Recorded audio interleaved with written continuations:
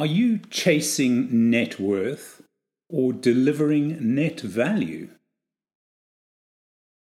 In today's world, much is made of the concept of net worth. For many, caught up in the hype of materialism that dominates our society, net worth is the only true measure of one's success. However, the problem with net worth is that it is, by definition, a self-centric measure.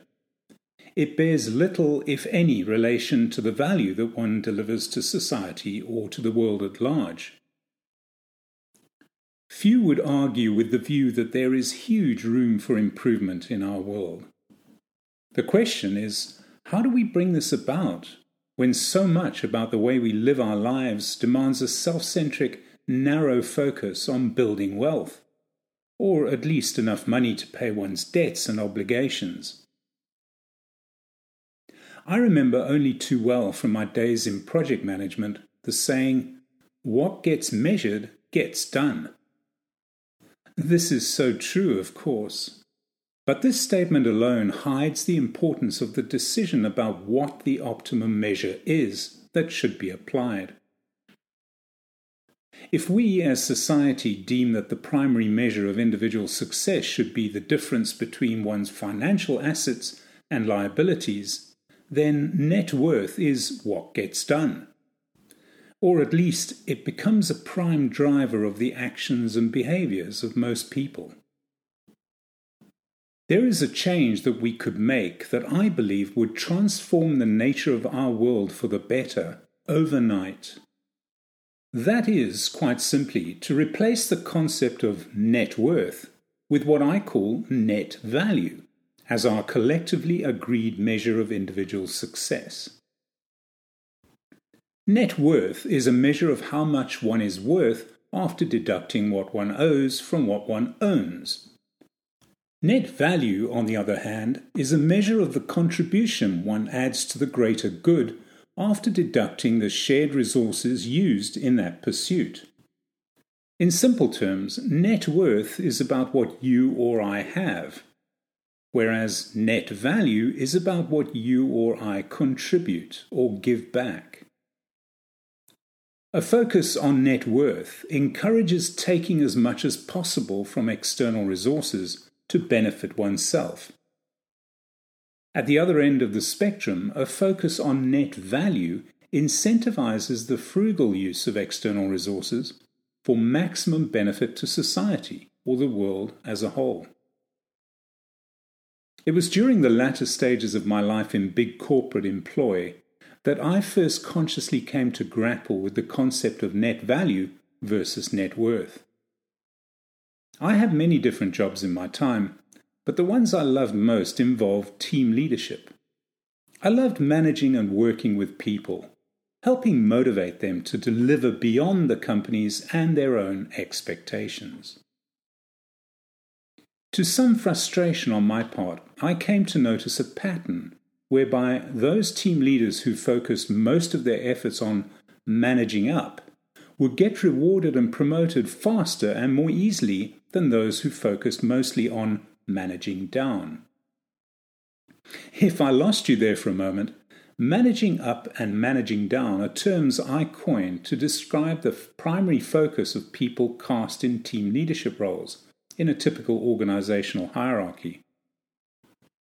As you will appreciate, any team leader has a one-on-one relationship with the boss above, but a one-on-many relationship with those in the team below.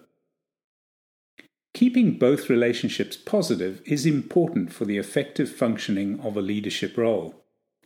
However, to my mind, it is the one-on-many relationship that has by far the greatest potential to add value to the organization.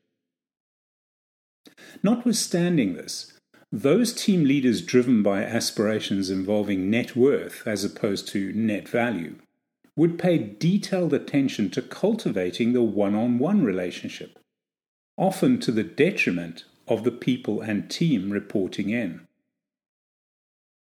I would like to share another personal realization about net value. It resulted from losing a substantial sum of money. For a couple of years, I had a part-time share trading account, which netted me some small but steady gains. Unfortunately, I got frustrated with the pace of things and signed up for some high-tech auto trading facility that promised big, quick wins. I'm sure you know where this is going. To cut a long story short, I very quickly lost all the money I had built up in that account. Though not an outright personal catastrophe, it was a painful lesson, and it made me do some deep introspection. I soon came to terms with the fact that I needed to learn that lesson. I had always valued fair exchange. Simply put, as you give, so shall you receive. It dawned on me that in my quest for a quick buck, I had contravened my own value.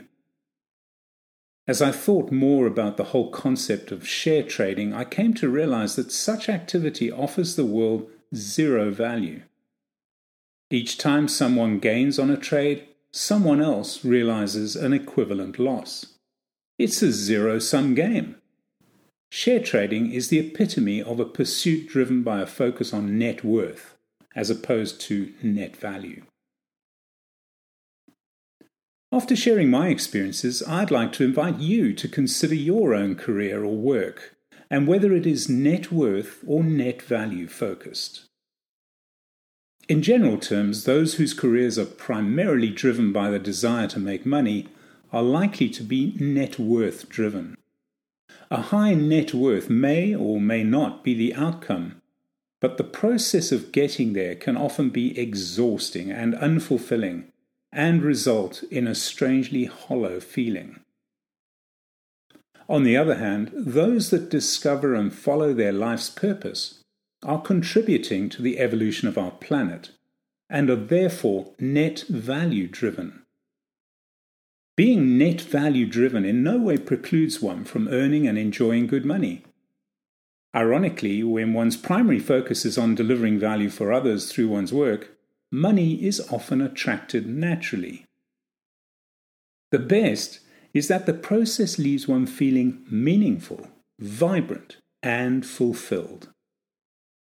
Did I hear someone mention life coaching?